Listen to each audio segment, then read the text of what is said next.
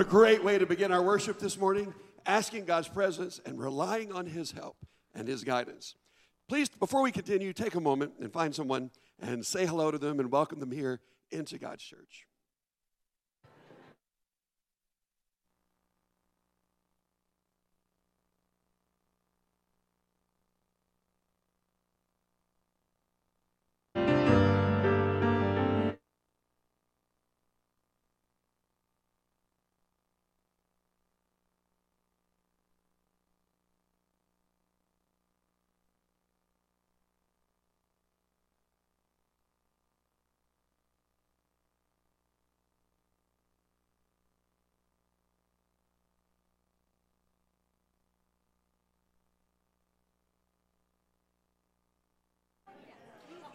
When you're done greeting, you can have a seat.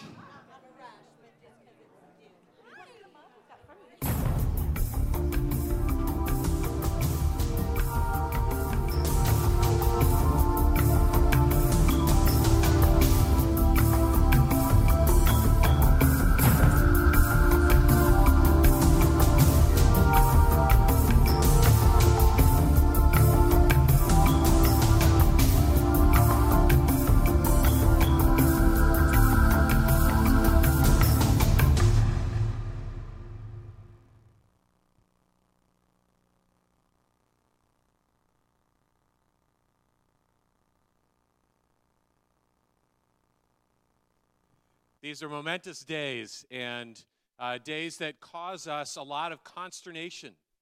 What is this business of us out of the many experiencing some sense of oneness as a nation? What does our future hold? This morning you'll notice that a theme that runs through all of our worship is the theme of the trustworthiness, the goodness, the solidness, the rock solidness of God no matter what. It's part of what we just sang, and that theme will run through every aspect of our worship this morning. We begin our series now by this morning having a message that focuses, as we come into the election, on the things that we're called to remember as followers of Christ about where our hope should lie. As followers of Christ who are part of another kingdom, what does it mean for us to have our hope there and to watch things unfold here? And then after the election, Tom is going to be leading us in reflecting on how we are called to engage as followers of Christ, seeking to bring about societal change in a culture where we experience more and more of a sense of the erosion of some of the things that matter most to us. What is our right place in the political process? How do we bring our faith to bear in the public square? As we begin our service, it seems fitting that we would remember this great line from Psalm 11. When the foundations are being destroyed, what can those who love God do? The Lord is in His holy temple. The Lord is on His holy throne. We put the crown up here as a reminder of that which our visual expression of who we are as a church affirms again and again and again, that no matter what, Jesus is King. Would you pray with me? Lord, we are confident in your great love for us. Because of who you are, we can experience peace no matter what.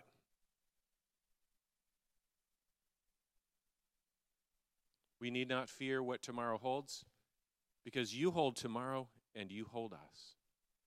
We bless, we worship, and we look to you. In the name of our King Jesus,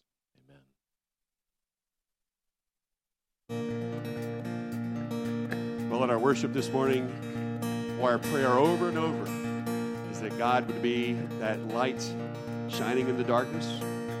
He would be that beacon that guides us across the rocks, as it were, potentially, that we can hold fast promises that God has to protect His people.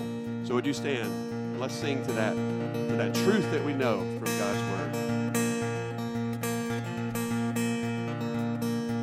In our wrestling and in our doubts, in our failures, you won't walk out. Your great love will lead us through. You are the peace in our troubled sea. Oh, you are the peace in our troubled sea. In the silence you won't let go. In the questions your truth will hold. Your great love will lead us through. You are the peace in our troubled sea. Oh, you are the peace in our troubled sea. My lighthouse, shining in the darkness, I will follow you. Oh, my lighthouse, I will trust the promise. You will carry me safe to shore. Safe to shore. Safe to shore. Safe to shore. I won't fear what tomorrow brings. With each morning I'll rise and sing. My God's love will lead me through. You are the peace in my troubled sea. Oh, you are the peace in my troubled sea.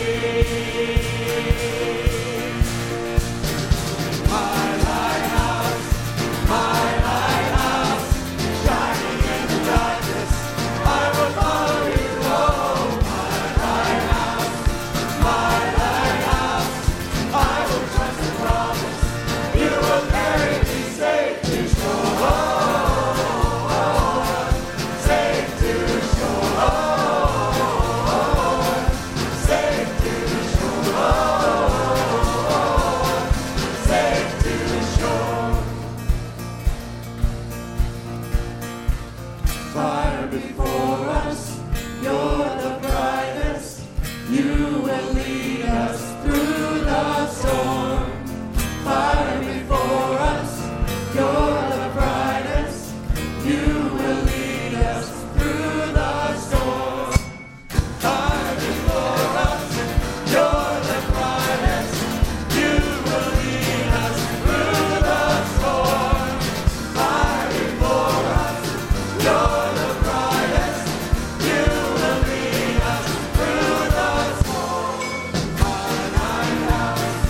My lighthouse, shining in the darkness, I will follow you. Oh, my lighthouse, I will trust the promise. You will carry me safe to shore. Safe to shore. Safe to shore. Safe to shore. Amen. It's a beautiful imagery. God is the pillar of fire, leading Moses, children of Israel, through the promised land, through the desert. That is our God. He is our cornerstone. He is our rock. He is our pillar of fire. My hope is built on nothing less than Jesus' blood and righteousness. I dare not trust the sweetest frame, but wholly trust in Jesus' name. Let's pray that again. My hope is built on nothing less than Jesus' blood and righteousness. I dare not trust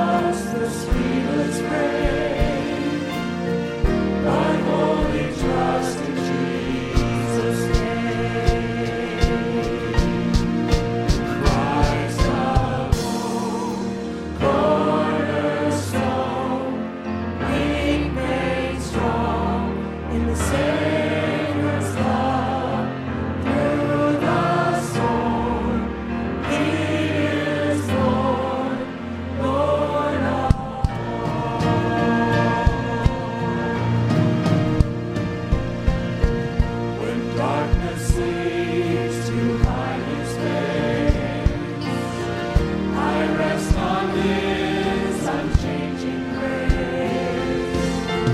In every high and stormy gale, my anchor holds within the veil. My anchor holds within the veil. Christ alone, cornerstone, weak made strong in the Savior's love. Through the storm, He is Lord,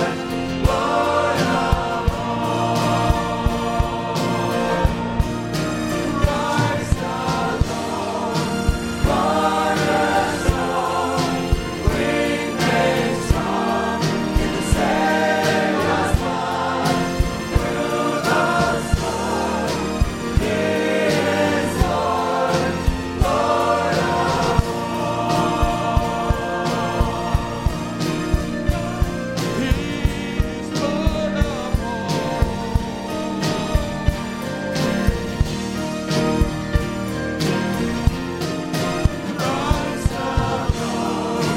Christ alone, cornerstone, weak made strong in the Savior's love. Through the storm, He is Lord, Lord of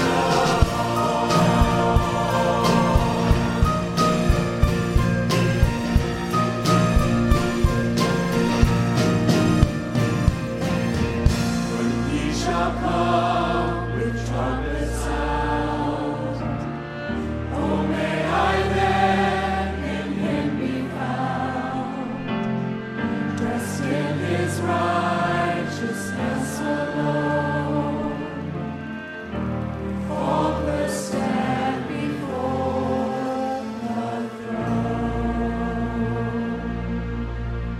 Please be seated.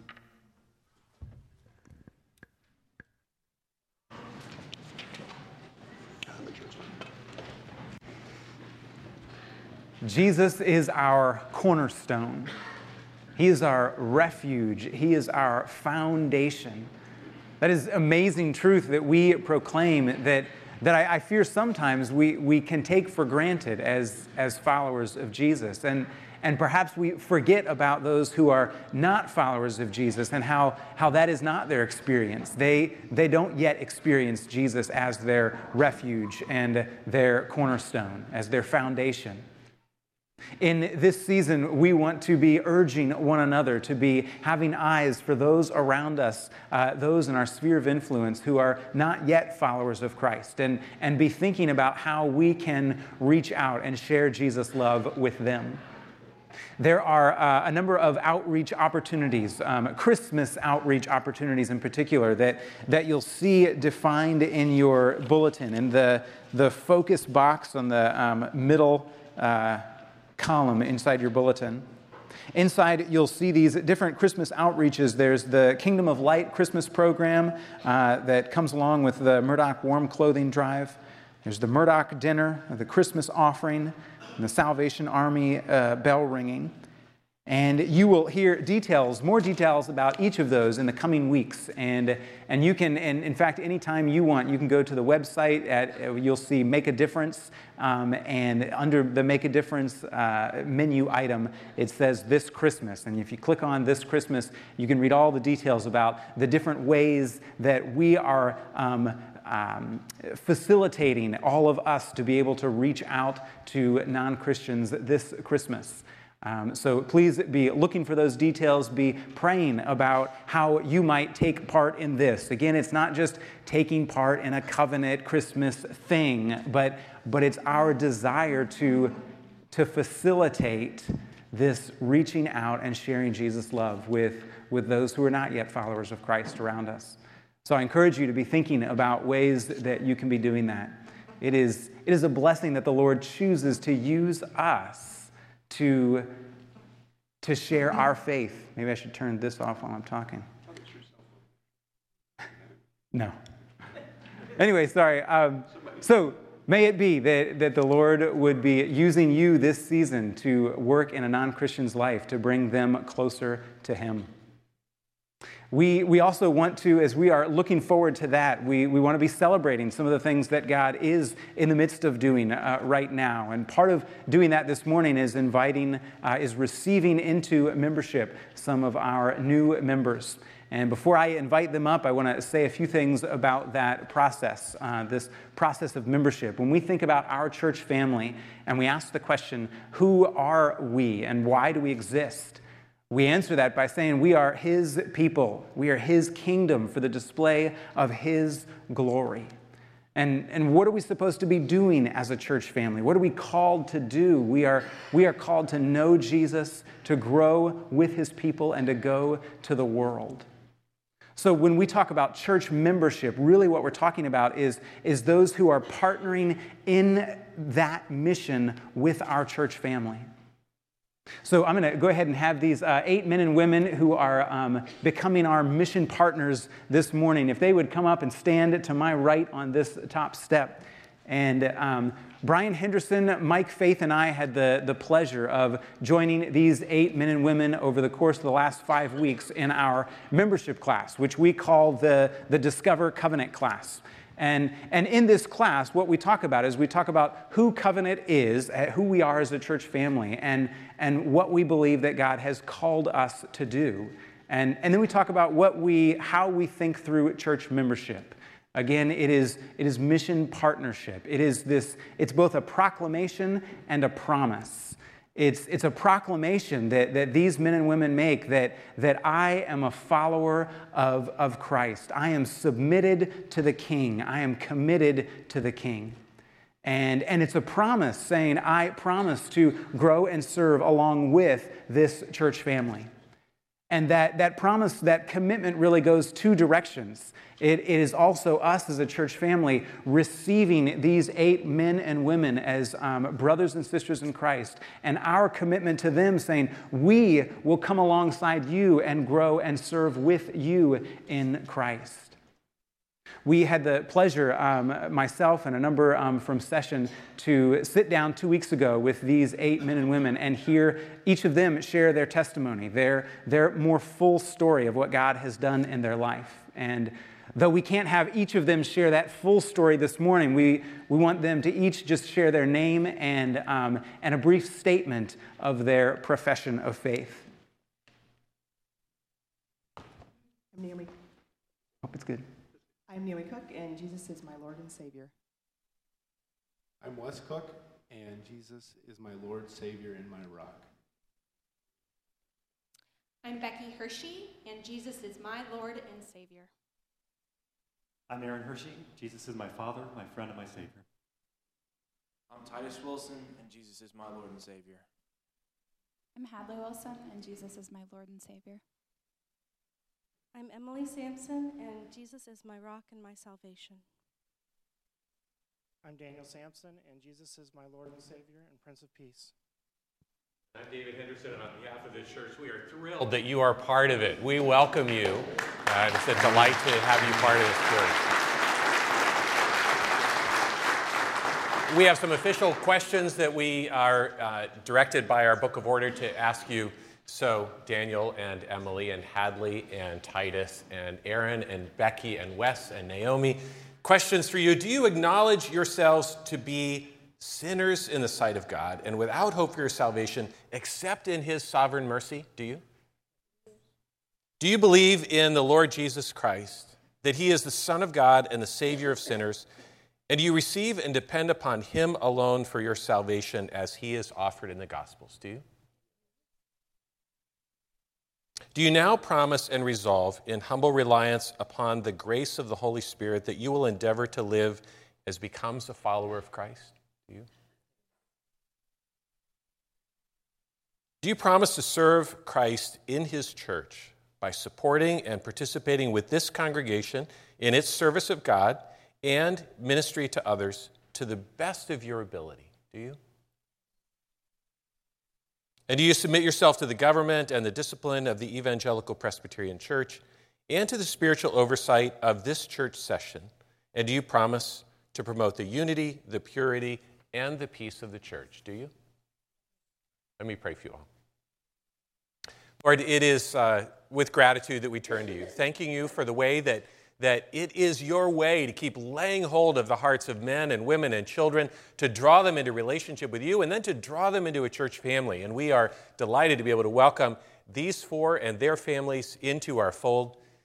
And we pray, Lord, that as we welcome them, that you would guide and direct them in the ways that they engage themselves in our life and calling as a church, and say yes to you again and again at each step along the way. We also pray that you would give us hearts that are welcoming and that make a place for them to come and join with us in our service of you together.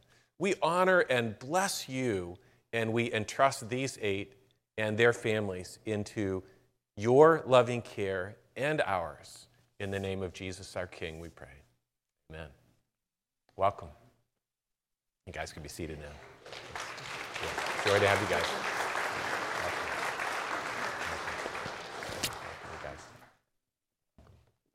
Moment to continue to lift our church family up before the Lord. Father, we come before you excited about your work, celebrating what you have done in the lives of these 8 men and women who are committed to you. We thank you for your pursuing love of each of them, for revealing yourself to each of them. Father, we think ahead to these Christmas outreach opportunities, and we ask you that Father, you would, that these opportunities would be of you, that they would be used by you, that you would use us to share your love with others who do not yet know you.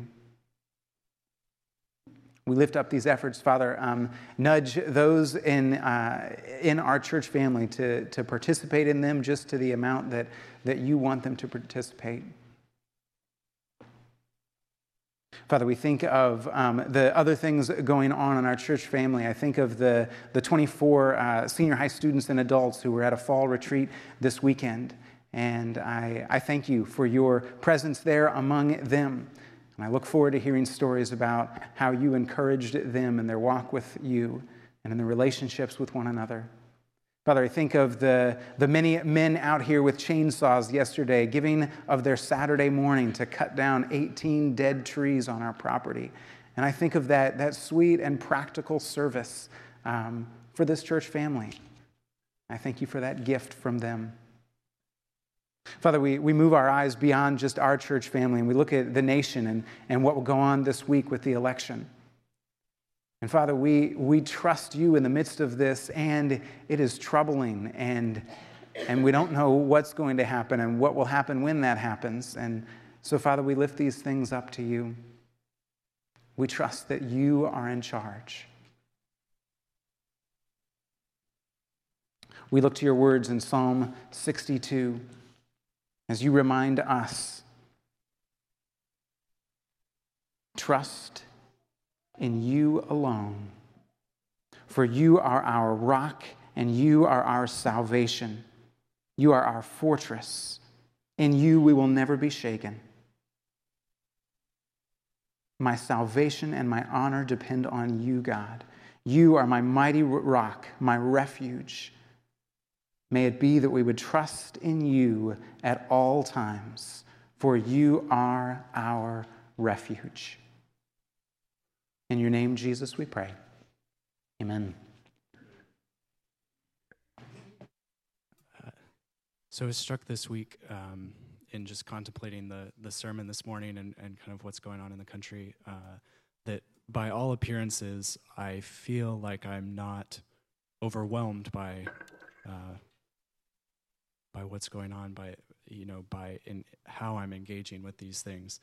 But it kind of struck me that fear plays a significant part in maybe kind of my personality and kind of how I engage with things. And I realized that my tendency when I'm afraid is to pull back and to create distance and space. And it kind of struck me in light of the sermon topic and that reality that though the appearance may be the same, that I'm not worried about some of these things. I realize sometimes that it's because I am afraid and I've disengaged, not not because I'm afraid and I've pressed in to Jesus.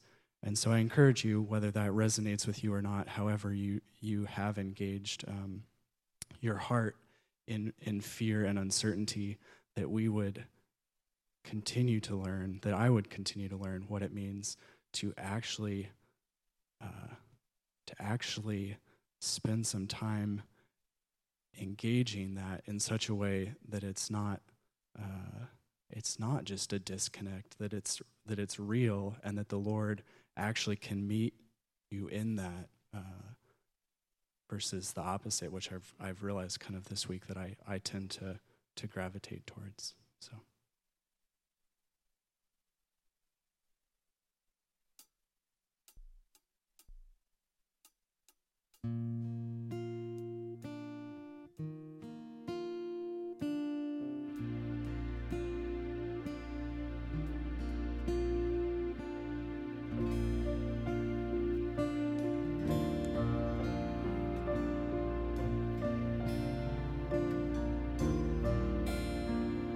My soul finds rest in God alone, my rock and my salvation,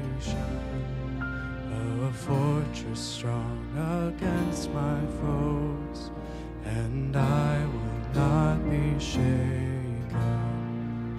Though lips may bless and hearts may curse, and lies like arrows pierce me, I'll fix my heart on righteousness. I'll look to him who hears me. Oh, praise him, hallelujah, my delight and my reward, everlasting, never failing, my Redeemer, my God. Find rest, my soul, in God alone, amid the world's temptations. When evil seeks to take a hold, I'll cling to my salvation. Though riches come and riches go, don't set your heart upon them. The fields of hope in which I sow are harvested in heaven. Oh, praise him, hallelujah, my delight and my reward, everlasting, never failing, my Redeemer, my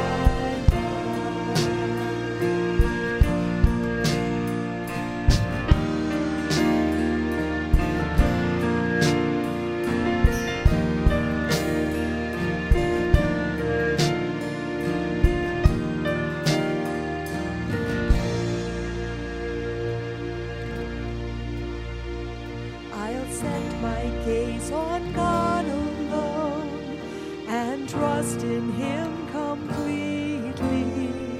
With every day pour out my soul, and he will prove his mercy. Though life is but a fleeting breath, a sigh too deep to measure, my King has crushed the curse of death, and I am his forever.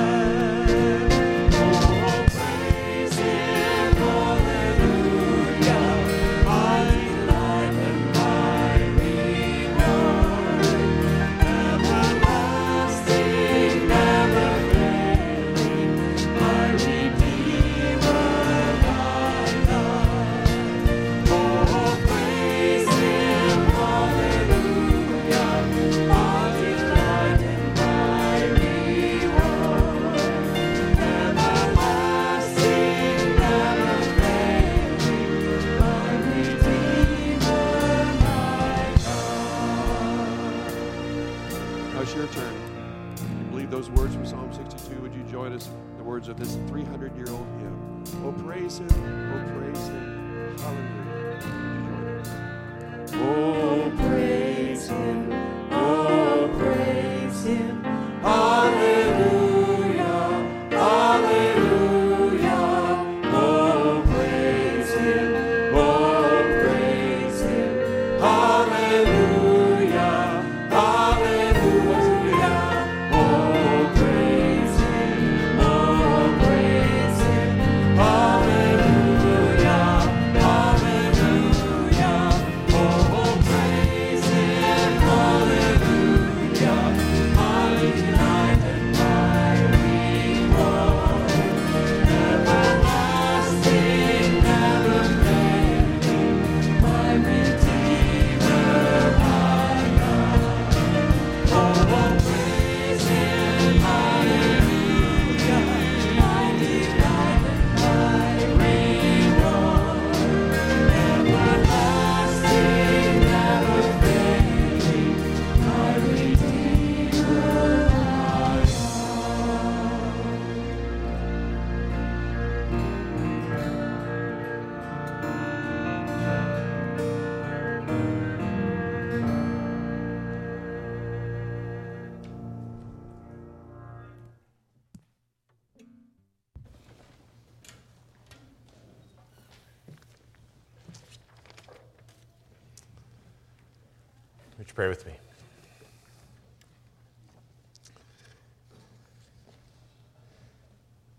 Lord, thank you for the incredible gift of your word and the incredible gift of your presence by your Holy Spirit. We invite you to be our instructor this morning, and we pray that you would make of us Bereans, ones who eagerly receive that which comes from you and then run home to make sure that what's been taught is consistent with what your word says. We do want you to have the last word, Lord, in all things. We pray in the name of our King Jesus. Amen. Well, here we are at the end of more than 600 days of campaigning and just 2 days away from the election. And where do we find ourselves? Not in such a great place, actually. Full of fatigue and weariness over the whole thing. Deliver us from the election, shouts the front page of the Journal and Courier this morning. We have boiled things down to two candidates, one of whom is described as pompous, immoral, self-centered, and lacking self-control. The other of whom is described as calculating, crooked, self-serving, and lacking integrity. Those are the choices given to us. We find ourselves with a political candidate selection process that's so broken that it effectively weeds out the best candidates and has served up for us these two, who are really effectively the only two we can choose between. We find ourselves with a nation more divided along lines of party and ideology than it has been in most of our lifetimes, and with each party's platform amounting more and more to simply undoing whatever those guys have been doing for the previous 4 years. And we find ourselves with candidate attacks upon one another reaching an all-time low, setting a tone of incivility for the whole nation, normalizing unkindness, and reinforcing an increasingly entrenched us versus everybody else divide. And as a result, we find ourselves, I think, with most of us finding our hearts filled with concern and even fear as we contemplate life for our nation beginning at noon on January 20th. I mean, we've all seen the results. Unprecedented negative ratings for both candidates, historical levels of strongly disliking both candidates. The majority of voters doubting the honesty and trustworthiness of both candidates. 2 out of 3 or more say the other candidate is dishonest and untrustworthy, but more than 20% also see the candidate they are voting for in the same terms. The majority of voters saying they feel scared if the person they are voting for doesn't win, so much so that that's shaping the vote of many. 3 out of 10 who are voting for Hillary Clinton say they're doing so really as a vote against Donald Trump, and 4 out of 10 are saying the opposite. And as you probably saw, younger voters are registering deeper disappointment with both candidates and disillusionment with the whole thing.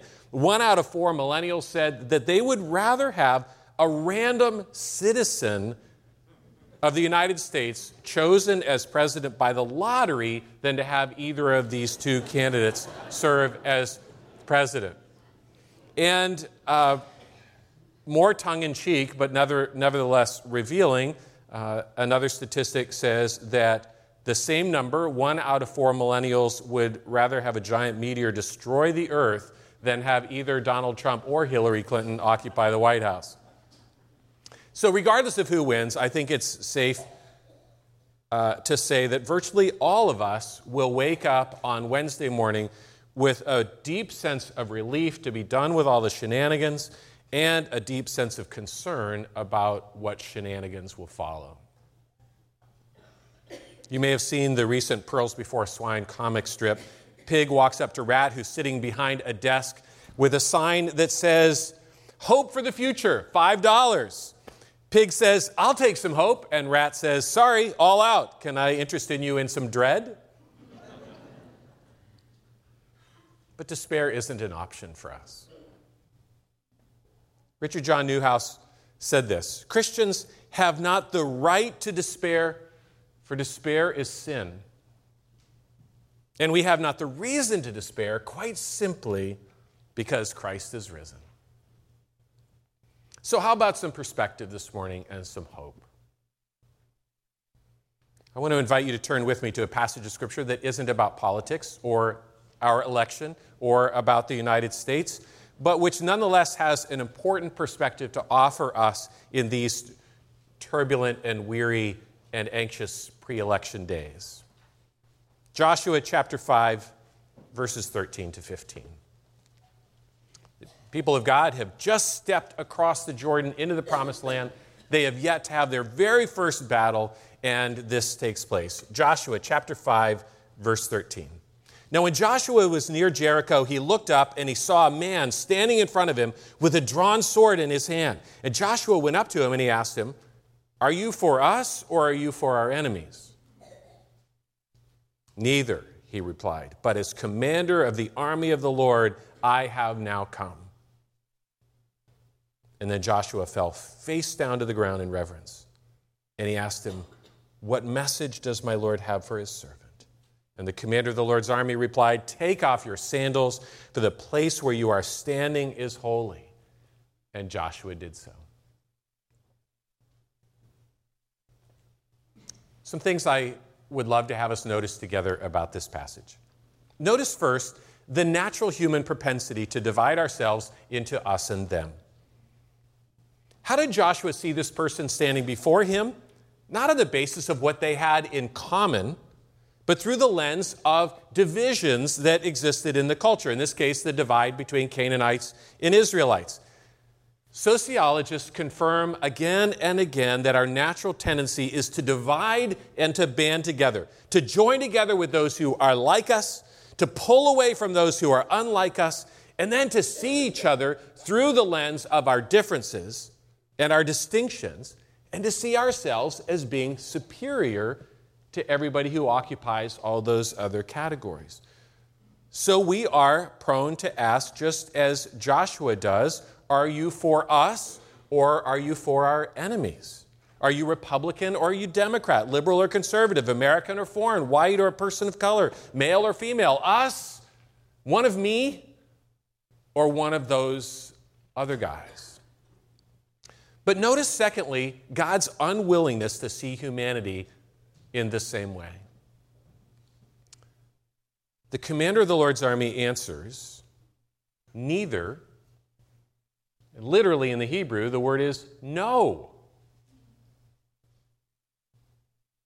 When God looks at the world, he doesn't see Israelites and Canaanites, Republicans and Democrats, liberals and conservatives, Americans and everybody else. As the commander of the army of the Lord, I have now come, he says. God sees the world as divided between those who acknowledge his command his kingship, his rule, and those who don't. You've heard me say a number of times, the great C.S. Lewis line, it says, in all the world there are two sorts of people. Those to whom God says, thy will be, or those who say to God, thy will be done, and those to whom God says, thy will be done. There are only those who recognize God's claim as king and bow to him, and those who don't. Paul describes how this view of humanity, even in the cauldron of the ancient world with all of its many divisions, came to be his own new perspective when he became a follower of Christ. In 2 Corinthians chapter 5, verse 15, he says, Christ died for all, so that those who live would no longer live for themselves, but for him who died for them and rose again. So from now on, we regard no one from a worldly point of view. Though we once regarded Christ in this way, we do so no longer. If anyone is in Christ, he is a new creation. The old is gone, the new has come. There are just two categories of humanity. He says in Galatians chapter 3, there's neither Jew nor Greek, slave nor free, male nor female, for you are all one in Christ if you belong to Christ. That becomes the central question. God says, I am the commander, and there's only one fault line that divides person from person, and that is your view of me. Do you concede my claims or not?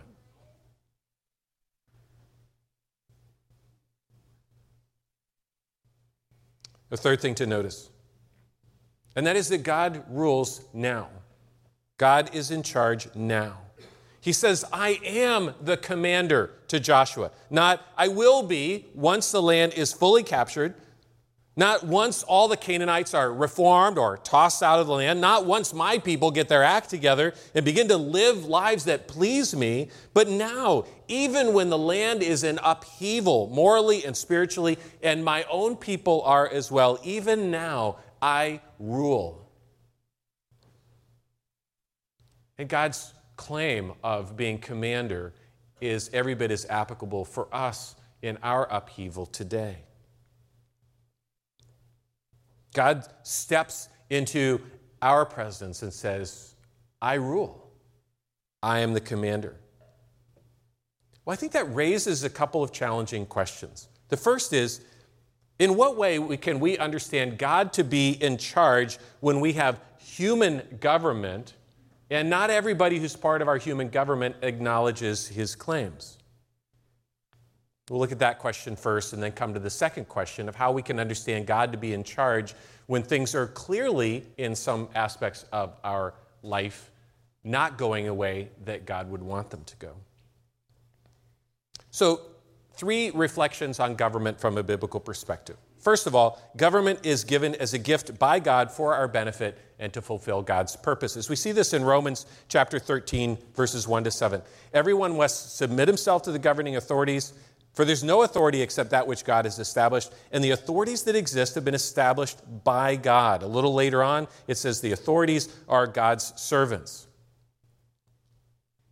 And that is true. I think it's important for us to recognize, regardless of how the government is structured. We here in the United States live in what we call a federal republic. In his book, The American Hour, Os Guinness makes a really fascinating observation about what he calls the American experiment, of what he identifies as the sort of 3 irreducible elements that make the American experiment what it is. Politically, it is that we embrace democracy, which is rooted in ancient Greek philosophy. Economically, it's that we embrace capitalism, which was first developed in Europe in the Middle Ages. And morally, it is that we embrace the Judeo-Christian moral framework. In other words, the ethics that are given to us from the Scriptures. We embrace that as the foundation of our laws and our life together while still affirming complete freedom of religion. And it was the modern Enlightenment that brought these 3 elements together and handed us the American experiment. So, given our commitment to a biblical underpinning of our society, it's easier for us maybe to see how our government is or could be at least a gift from God.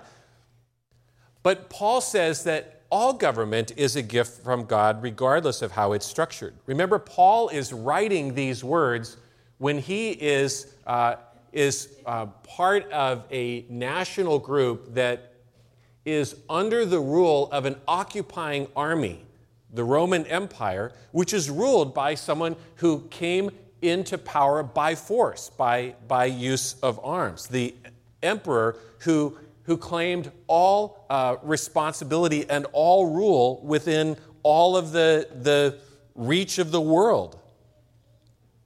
So I think it's valuable for us to remember that somehow God's claim to give us government as a gift is applicable in all contexts. It's also helpful for us, I think, to remember that there are limits to what human government and human leaders are able to accomplish. Listen to these two familiar verses. I just think they're helpful for us to hear this morning. Psalm 118, "The Lord is with me. I will not be afraid. What can man do to me? The Lord is with me. He is my helper, and I will look in triumph on my enemies. It is better to take refuge in the Lord than to trust in man." It's better to take refuge in the Lord than to trust in princes. There are limits to what other human beings and human governmental structures can do. And Isaiah 9:6, familiar to you, speaking about the coming Messiah, the government shall be ultimately upon his shoulders. John Stonestreet from the Colson Center wrote, "Our deepest problems are not political. And so no politician or election is the solution for our deepest problems. This means not looking to our government to provide what it was never designed to deliver or capable of providing, things such as hope or peace or joy or unity or satisfaction or happiness." Beth Moore in her blog wrote, "We cast our votes, but if we cast our confidence into our candidates, woe be unto us." So God's given us our government regardless of how that government is carrying out its rule. And God says that there are limits to what we can look for to our government. And God also makes it clear that all human government is ultimately under his sway. Listen to these words from Daniel chapter 2, where Daniel is living in a land where there is foreign rule that does not acknowledge God's rule. Daniel chapter 2, verse 20, "Praise be to the name of God forever and ever. Wisdom and power are his. He changes times and seasons. He sets up kings and he deposes them. He gives wisdom to the wise and knowledge to the discerning. He reveals deep things and hidden things. He knows what lies in darkness. Light dwells in him. I thank and praise you, O God of my fathers." So all of that leads to the second question then, which is, in what way can we understand God to be in charge when things in this world so clearly look as though they are not under his rule? When things in this world go in a way that is counter to what God has declared is his will, and when leaders in our governments walk contrary to God and his ways, when it feels like things are going in the wrong direction. I think that's where the verse that we began the service with this morning is so important. When the foundations are being destroyed, what can the righteous, that's a word like saint, it just means those who believe in God or trust in God, what can the righteous do? Remember that the Lord is in his holy temple and the Lord is on his holy throne. The Christian faith has always upheld the crucial distinction between what God causes as the direct expression and outworking of his will, and what God allows, which may be contrary to what he has revealed in Scripture to be his will, but which nonetheless serves his redemptive purposes in ways that we certainly wouldn't expect and might not even be privileged to see. And there are all sorts of examples, Cyrus, Darius, others in the Old Testament, who are examples of this seeming contradiction of God having a stated will that goes one direction and yet allowing something that goes another direction. There are some people who anticipate really dire results with either candidate being elected on Tuesday. Maybe a crash of the stock market, ramped up aggression by ISIS, a reshuffling of the world order, a decline of American influence and respect abroad. Why might God allow, not cause, but allow a candidate to come to the Oval Office who contributed to this destabilizing of our country and the world in some of those ways? The answer is that there are things that matter to God more than our life, our liberty, and the pursuit of our happiness. God's greatest concern is that we would find our happiness and our life and our existence in him. His greatest concern is with his rule over our heart as the commander who stands before us. Bringing individuals into a relationship with Jesus as king, equipping them to live as citizens of his kingdom, God's desire is for each person on this planet to recognize him as the commander and to bow before him in worship and in service, regardless of what our political or governmental contexts are. The kingdom of God, as you know, is wherever Jesus rules as king in the hearts of men, women, and children as they put their faith in him as Savior and as they put their confidence in him as king, just as we heard people so beautifully declare this morning as they became new members. So if that's what matters most to God, then God can use insecurity and instability that arises when a new leader shakes national and world confidence. God can allow those things, just as he has allowed the oppression of faith in China, for example, or the poverty of many in sub-Saharan Africa, as a way of turning people to himself. Not because it is how he wants things to look, but is because he allows them to serve his ultimate redemptive ends. Government is God's gift, but the government is not God's answer to all human ills. God is, and only God is, and he wants us to know that. So God could allow a devastating outcome, not only to expose the very obvious need for reform of our political structures and processes in this nation, but far more deeply to expose our need for God and to turn people's eyes to God. Whenever we come up against a human limitation in ourselves, in our leaders, in our institutions, it forces us to consider our poverty as compared to the limitless, boundless resources and sufficiency of God. So experiencing some of those kinds of struggles may move a person who doesn't know God to look to God for the very first time. It may move those who already know him to look to God more deeply than ever before. In all things, as we sang at the start of our service, whether in times of prosperity or in times of darkness, we can bless God because God comes and offers us himself. So God is ruler now, even when things seem contrary to his will, even when things seem outside of his control. Notice just two other things about this passage. Notice God's place as ruler is among us, not off in the distant heavens somewhere. He says, I have come now. There are multiple visitations of God with humanity throughout the Old Testament. As a person is talking with the angel of the Lord and discovers that is actually God himself in human form. The same dawning realization happens here for Joshua as he realizes who this angel of the Lord is and gives him worship and takes off his sandals. But these divine visitations find their ultimate expression in the incarnation, when God himself comes and becomes flesh and pitches his tent in our midst, and he begins to establish his government among us. He lives among us. He dies for us. He establishes his kingdom. He rises again to be with us always and over us as king. The last words in Matthew's gospel echo these words from God to Joshua. I am with you always, even to the end of the age, and even in this, whatever the this is. Joshua models for us a right response before God, which is worship and obedience. To worship God, to fall down on our faces before him in reverence, regardless of our life circumstances, giving God his proper place in our lives.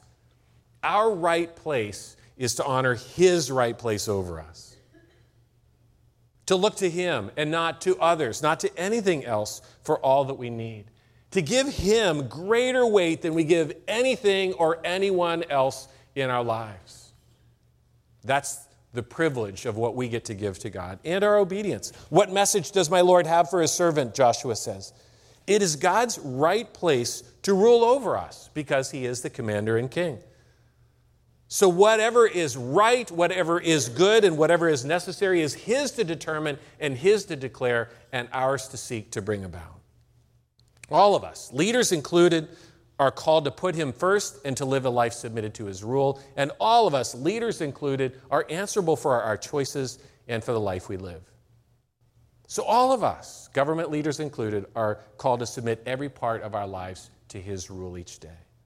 Ecclesiastes 12:12, where Solomon is wrestling with the constant upheaval of the nations and the constant change of human history and nothing seeming to be lasting and permanent. He comes to the very end of all of that and he says, when all is said and done, the conclusion of the matter is this: fear God and honor him with your obedience. This is the whole duty of man. So those things said, in the light of those things, how should we view this upcoming election and its outcomes? And how should we think about casting our vote? I know a number of you have already cast your votes. I know a number of you have already decided how you will vote. I want to share with you just some of my own wrestling with this. So this is because several people have said, I don't really want to know who you're voting for, but I'd just love to know how you're thinking some of this through. And I think we give each other the gift of having those conversations with each other. So the purpose of this isn't for you to try to guess where my vote is going on Tuesday, but just to encourage all of us to continue in our ever more faithful thinking about how we approach these things as followers of Christ. So one of the things that struck me is the implications of what we've said. If I am to live my life in all things as one subject to the rule and kingship of God as my commander, then it is my responsibility to be obedient to God by being obedient to my conscience before God. In fact, this specific connection is made in Romans chapter 13, the passage we saw earlier, where it says it's necessary to submit to the authorities because of conscience. Our conscience should shape our actions and our engagement with government. And as Paul will tell us again and again as we get a little farther in 1 Corinthians chapters 8, 9, 10, and 11, we have the responsibility not only to act on the basis of our own conscience, but to respect each other acting on the basis of their conscience. So 4 ways, as best I can understand it, that we could approach voting on Tuesday according to our conscience before God. First, there are some who, in good conscience, vote for one of the 2 electable candidates on the basis of one particular issue, such as the right to life or religious freedom, or perhaps care for the marginalized in our society, and they vote for the candidate who they think has the greatest likelihood of affecting the most good in that one issue that they see as overarching and as preceding all others. For them, this is the deciding factor. You're probably aware that the president appoints all of the judges, and there is currently a vacancy on the Supreme Court. So whoever is appointed to that seat could determine the balance of votes on issues such as Roe versus Wade and the right to life and other matters of religious liberty, making the selection of this next president important for those reasons and for those issues. And that's why some people in good conscience are identifying a single issue and voting along those lines. But I do think there are other faithful ways for us to cast our votes. Secondly, there are some who, in good conscience, vote for one of the 2 electable candidates on the basis of which candidate they believe has the greatest likelihood of bringing about the most good in all areas, and not just in one particular area. In this case, the voter takes a wider view than a single issue and also considers more widely how the candidate's character, moral standards, personal faith, as well as that person's party affiliation, the platform on which they've run, their economic plan, how all those things fit together and may affect change for the good in our nation. As you know, according to our Constitution, the president is limited in power, but does have some real powers. In addition to appointing justices, the person in the White House heads up the intelligence efforts of our country, handles all foreign affairs, and functions as the de facto leader of the free world, commands the military, though funding is voted upon by Congress, and signs bills or sends them back with suggested changes or vetoes them, although those vetoes can be overturned. But it isn't only these specific powers that can shape a nation. There are other issues that are worth reflecting on that we may not think about as much. How might an individual contribute to the spirit of division or unity, to the pluribus side or the unum side of our country? How might a candidate contribute to strengthening or undermining our nation's confidence in our government? How might a candidate contribute to a spirit of fear and mistrust of those who are unlike us, or of courage and risk to move towards those who are unlike us? And how might a candidate contribute to a climate of grace and civility as opposed to one of judging and attacking?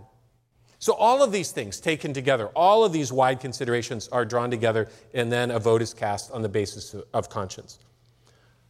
You may have noticed that I'm not suggesting that simply identifying a candidate's political party is enough to settle the question of conscience. Political parties, that's because political parties are built around our answers to a limited number of questions. And those are about the role of government and its relationship to individual freedoms and rights. And each one articulates a limited set of moral priorities in the light of those convictions.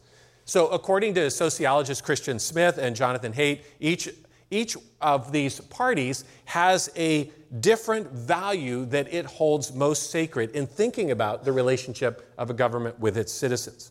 For Republicans or social conservatives, their most sacred value boils down to preserving the institutions and traditions that sustain a moral community. For Democrats or social liberals, their most sacred value boils down to caring for victims of oppression who fall through the cracks of our society.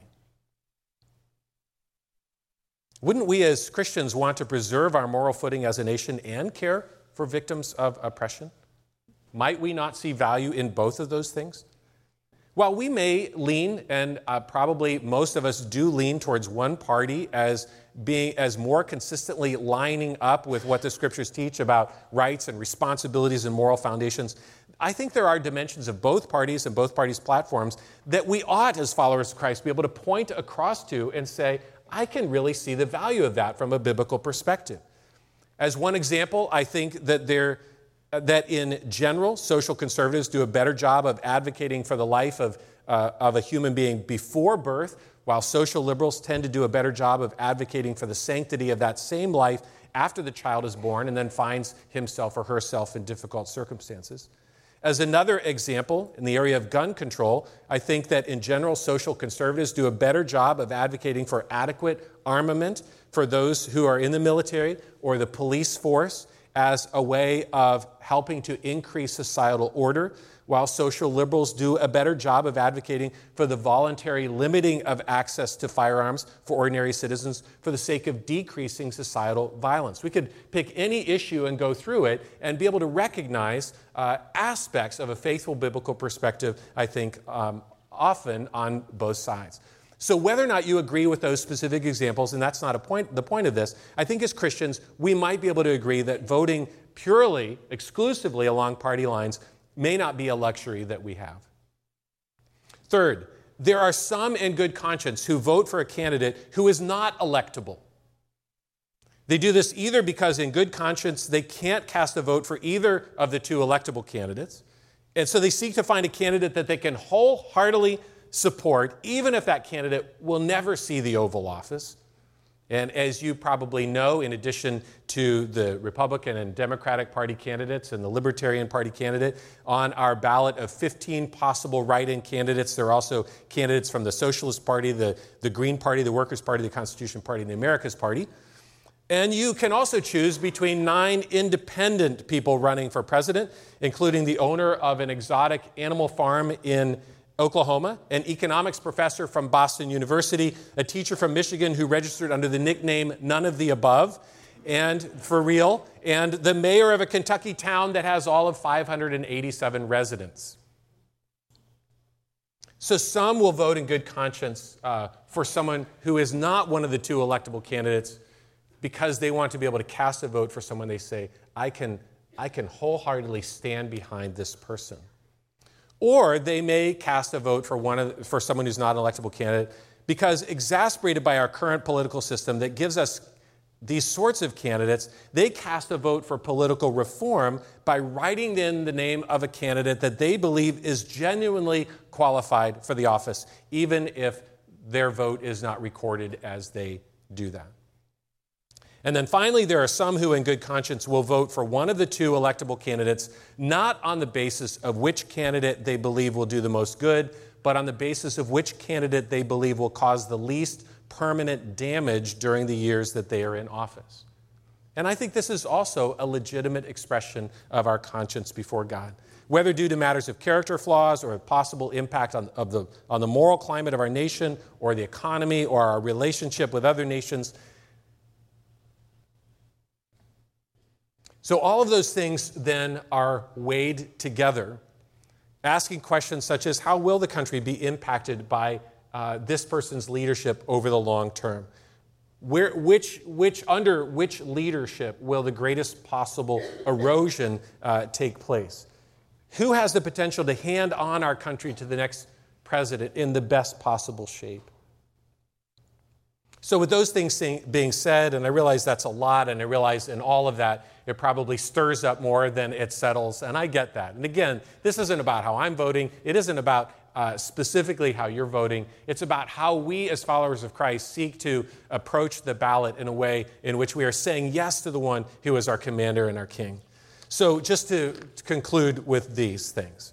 With 2 days to go, first of all, in James it says, be slow to speak and quick to listen. I want to encourage you to have a conversation with at least one other person in the next 2 days, which isn't who are you voting for, but which is how are you approaching the way you're thinking about your vote?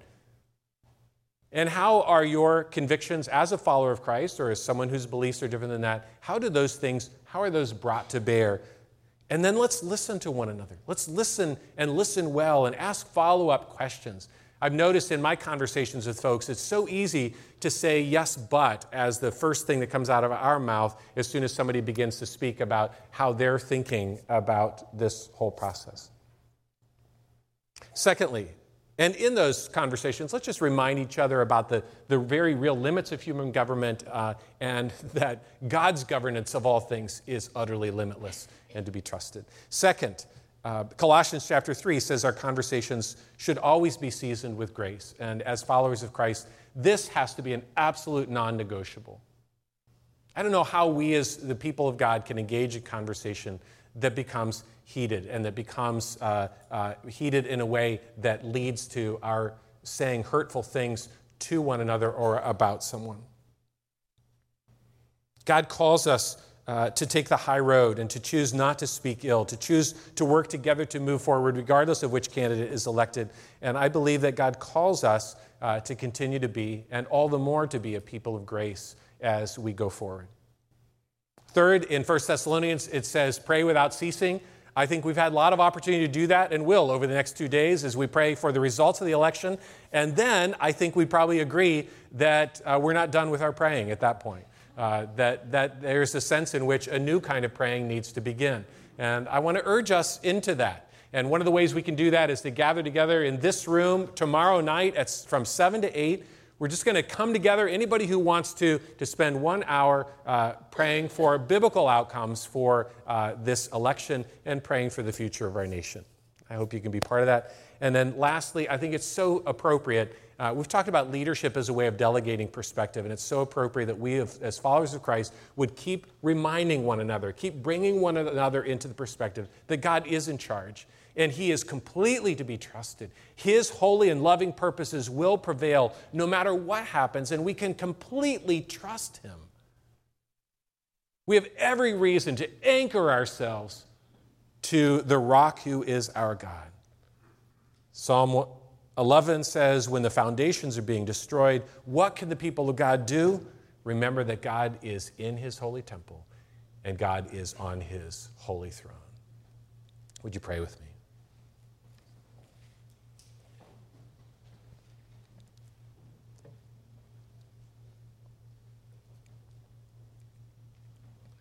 Lord, as your word has reminded us, our hope can only, in the end, ever be in you, which is a good thing because you have shown yourself worthy of our trust in you without fail, again and again and again. We don't find solid ground in our circumstances or our unfolding history as a nation or in our government leaders. We find our solid ground in you, Lord. You are the one who quiets our fears. You are our all in all, our commander and our comforter. So it's in your love that we stand together. And we pray in the name of our King Jesus. Amen. Would you stand?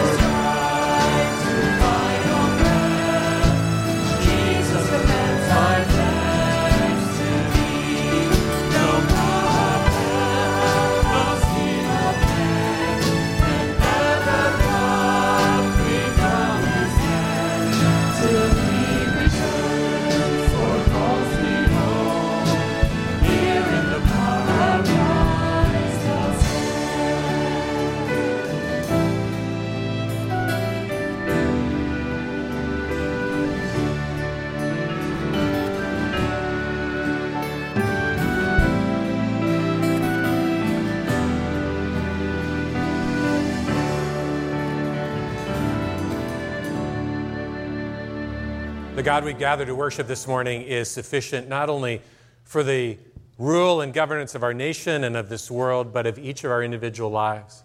And sometimes it's such a sweet gift to have someone just come alongside you and pray with you and for you to remind you of His goodness and His presence in your life, and to ask for God's good work in your life circumstances. If you would appreciate prayer, we always have leaders from the church who are available to pray for you at the end of each of our services. And some of you have come to Covenant for the first time this morning. We love that you're here, and we've got a connections desk in the back of the sanctuary. We'd like to ask if you would just, before you leave this morning, after we get a chance to chat with you and get to know you a bit, if you would just stop by the connections desk and give us a chance to give you a gift and see if we can answer any questions that you may have about Covenant and what God's up to here. People of God, the Lord bless you and keep you. The Lord make his face shine on you and be gracious to you. The Lord turn his face toward you and give you his peace. Together, God's people said, Amen. Amen.